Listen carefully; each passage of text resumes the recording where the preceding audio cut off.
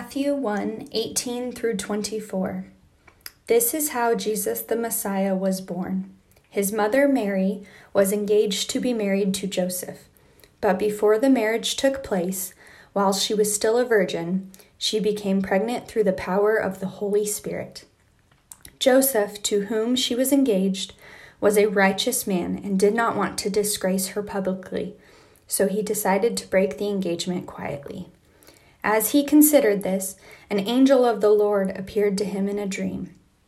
"Joseph, son of David," the angel said, "do not be afraid to take Mary as your wife, for the child within her was conceived by the Holy Spirit, and she will have a son, and you are to name him Jesus, for he will save his people from their sins." All of this occurred to fulfill the Lord's message through his prophet. "Look, the virgin will conceive a child. She will give birth to a son, and they will call him Emmanuel, which means God with us." When Joseph woke up, he did as the angel of the Lord commanded and took Mary as his wife. John 3:16 through 21. For this is how God loved the world. He gave his one and only Son, so that everyone who believed in him will not perish, but have eternal life. God sent his Son into the world, not to judge the world, but to save the world through him.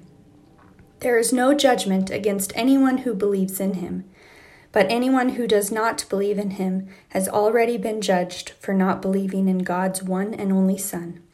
And the judgment is based on this fact: God's light came into the world, but people loved the darkness more than the light, for their actions were evil. All who do evil hate the light and refuse to go near it, for they fear their sins will be exposed. But those who do what is right and come to the light, so others can see that they are doing what God wants. We have hope, like a prayer to get through the night.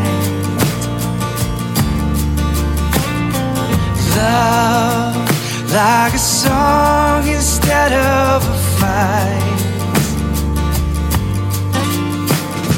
Joy, like the brightest of heavenly lights. Peace like a river